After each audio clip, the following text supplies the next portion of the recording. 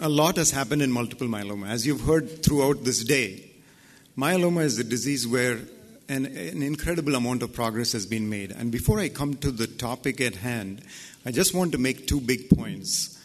Number one is that we have had huge changes from starting with what is the disease, how do we define multiple myeloma, to how do we risk stratify. So we have a completely new diagnostic criteria, and we also have a completely new staging system or risk stratification system. We've also got a completely new response criteria, and Dr. Rajkumar here on the stage was the first author of that. And we have numerous new drugs that have been approved for the treatment of this disease. So clearly, a huge amount of progress has been made in diagnosis, risk stratification, response assessment, and therapy. The one other big change that we want to leave people with as a sense is that although we call it as multiple myeloma, as Shaji and I have written in this most recent review article for Nature Reviews, it is really multiple myelomas, a word that was first coined by Dr. Fonseca.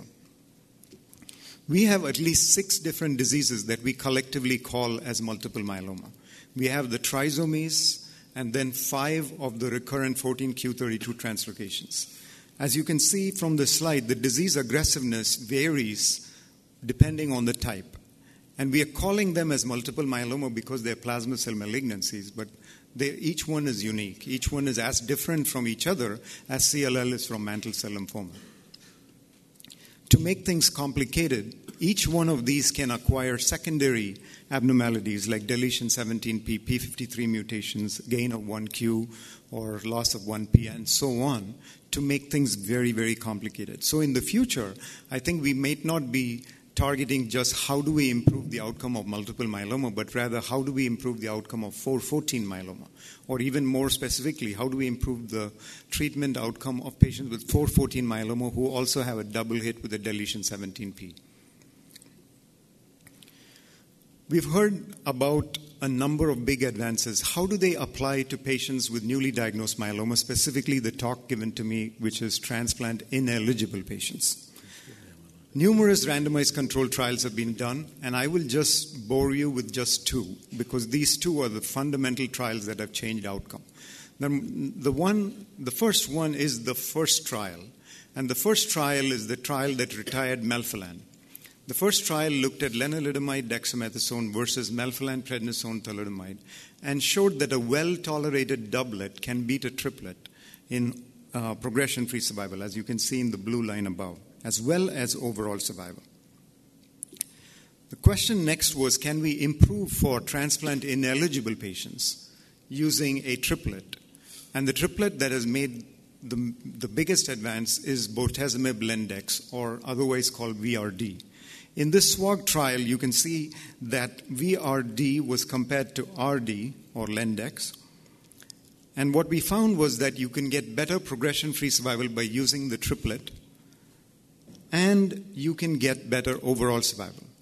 The progression-free survival using a triplet was about 4 years long, and with overall survival median of about 6 years. So significant benefit, and this has led the whole U.S. to adopt VRD as the standard frontline therapy for transplant-ineligible patients.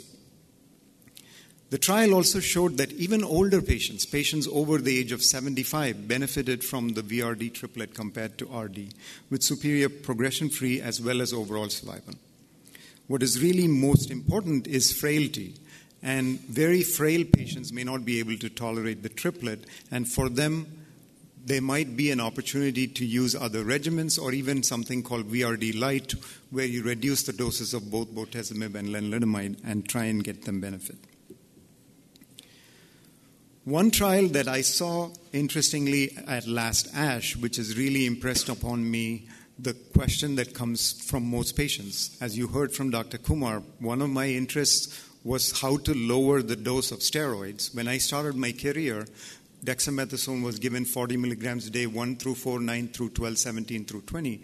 And the trial we did where we showed that once weekly dexamethasone is not only safer, but actually prolongs survival, was suggested by a patient, Michael Katz, from New York. And Michael Katz told me that, why are you guys just studying novel drugs? You need to show us whether we need this much steroids in an era of novel therapy. So that's why we did that study.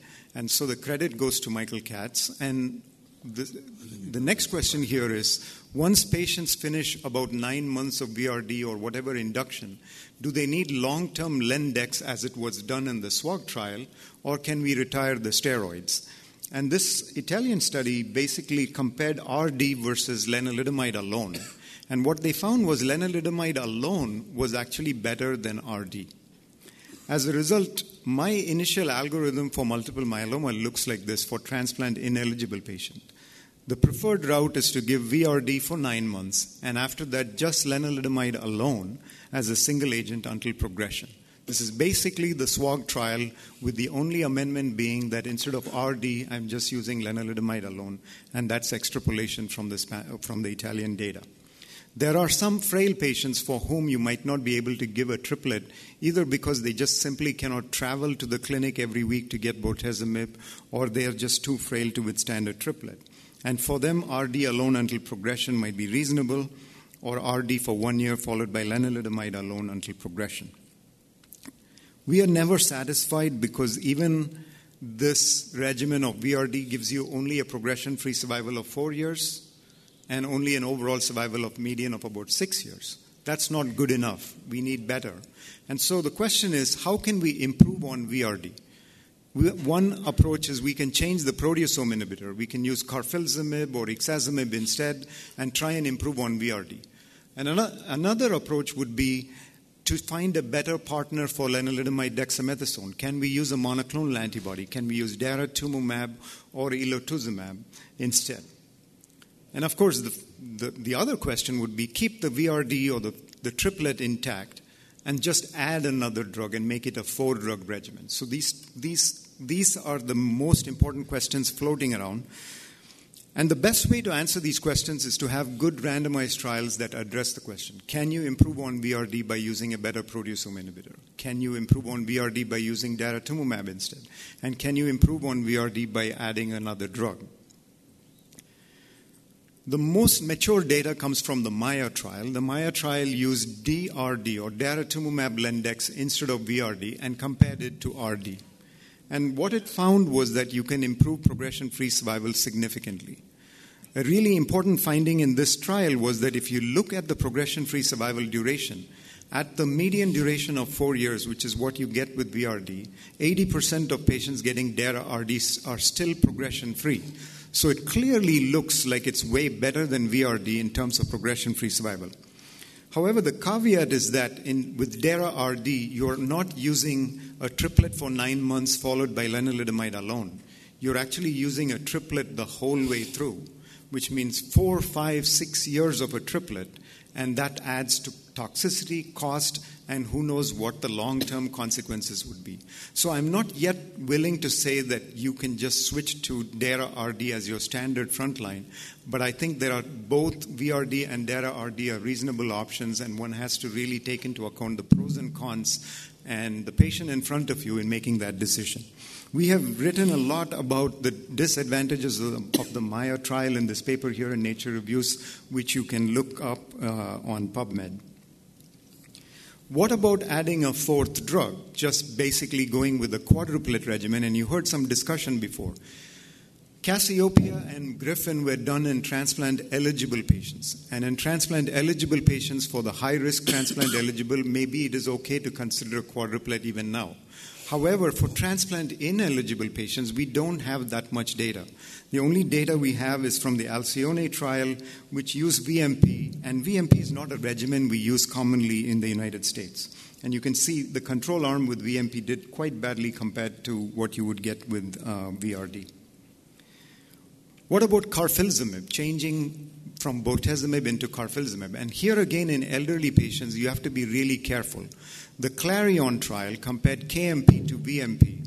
Really, the head-to-head question was carfilzomib better than bortezomib? And the answer is no. In fact, there was no difference found.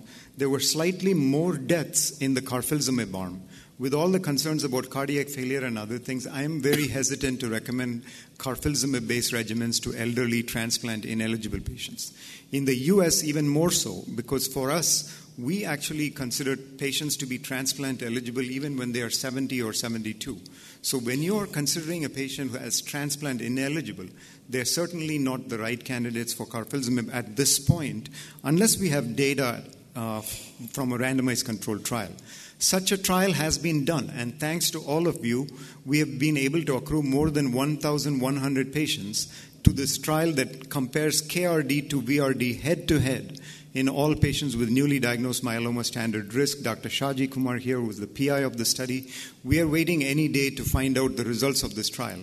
Once these results come out, we will find out if KRD is really indeed superior to VRD. Similarly, we have data coming awaited on ixazomib, and until that comes in, it's really hard to recommend this. The larger question, though, is what metrics do we follow as these series of trials come about? If you see the various trials that are being completed or that are in progress, you will notice the same pattern. There is no head-to-head comparison of VRD versus DRD or VRD versus ERD. All of the trials, except for Dr. Rajkumar's E1A11 ECOG trial, are really comparing a triplet to a doublet, and soon you will have trials comparing a quadruplet to a triplet. In which case, you're really having to make cross-trial comparisons which are not really optimal. So how do we adjudicate? Is it based on the number of randomized controlled trials? Is it based on the hazard ratio? Is it based on the absolute length of the progression-free survival? Can you really compare the progression-free survival of the SWOG trial to the MAIA trial? Do you take into account cost or convenience or endpoint? When you don't have head-to-heads comparing the standard of cares, we're making all kinds of extrapolations. And the last thing you want is to decide based on how wonderful the speaker is. Like if the speaker is very persuasive, would you choose that regimen? So I think we need to really design trials very much like what the E1A11 is doing, compare the triplets head-to-head, and then make a decision. So right now, here's my algorithm for off-study therapy for transplant-ineligible patients, taking all of these trials into account. The only trial that stands up to scrutiny for changing the standard of care would be the MAIA trial. And so either VRD or DRD would be my standard of care for transplant-ineligible patients. I still favor VRD because it is cheaper. We know a lot more about VRD in terms of long-term safety.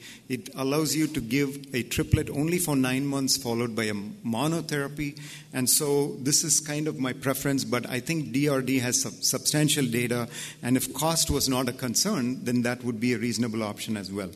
There are some patients who are frail for whom a doublet might be reasonable. There are some special circumstances. For example, in many countries, lenalidomide is still not available as frontline therapy, so you may have to use VTD instead. There are patients with acute renal failure for whom lenalidomide cannot be dosed accurately at the very first time you see them because their creatinine is 8. And so you may have to use Cybor-D or even Dara-Cybor-D for treating them.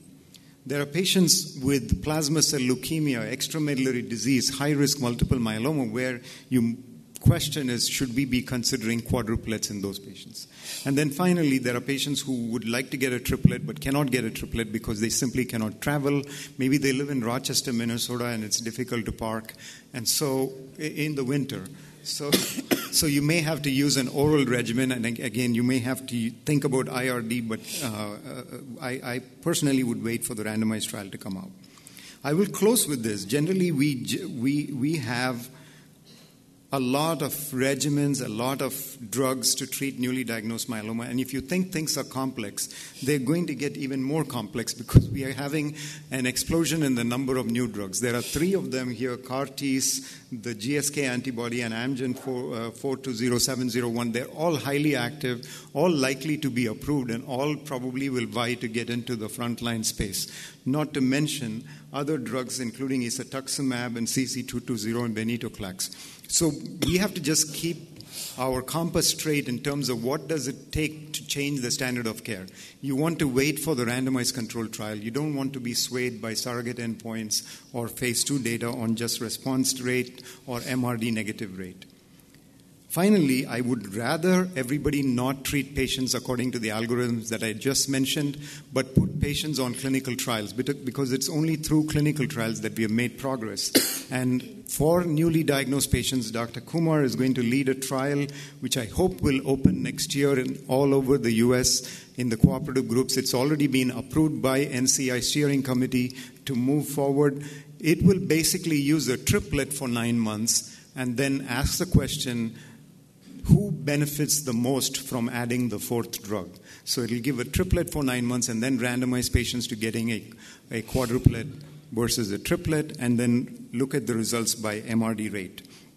So I will close with this, and I'm happy to answer any questions. Thank you again for your attention and the award. Thank you.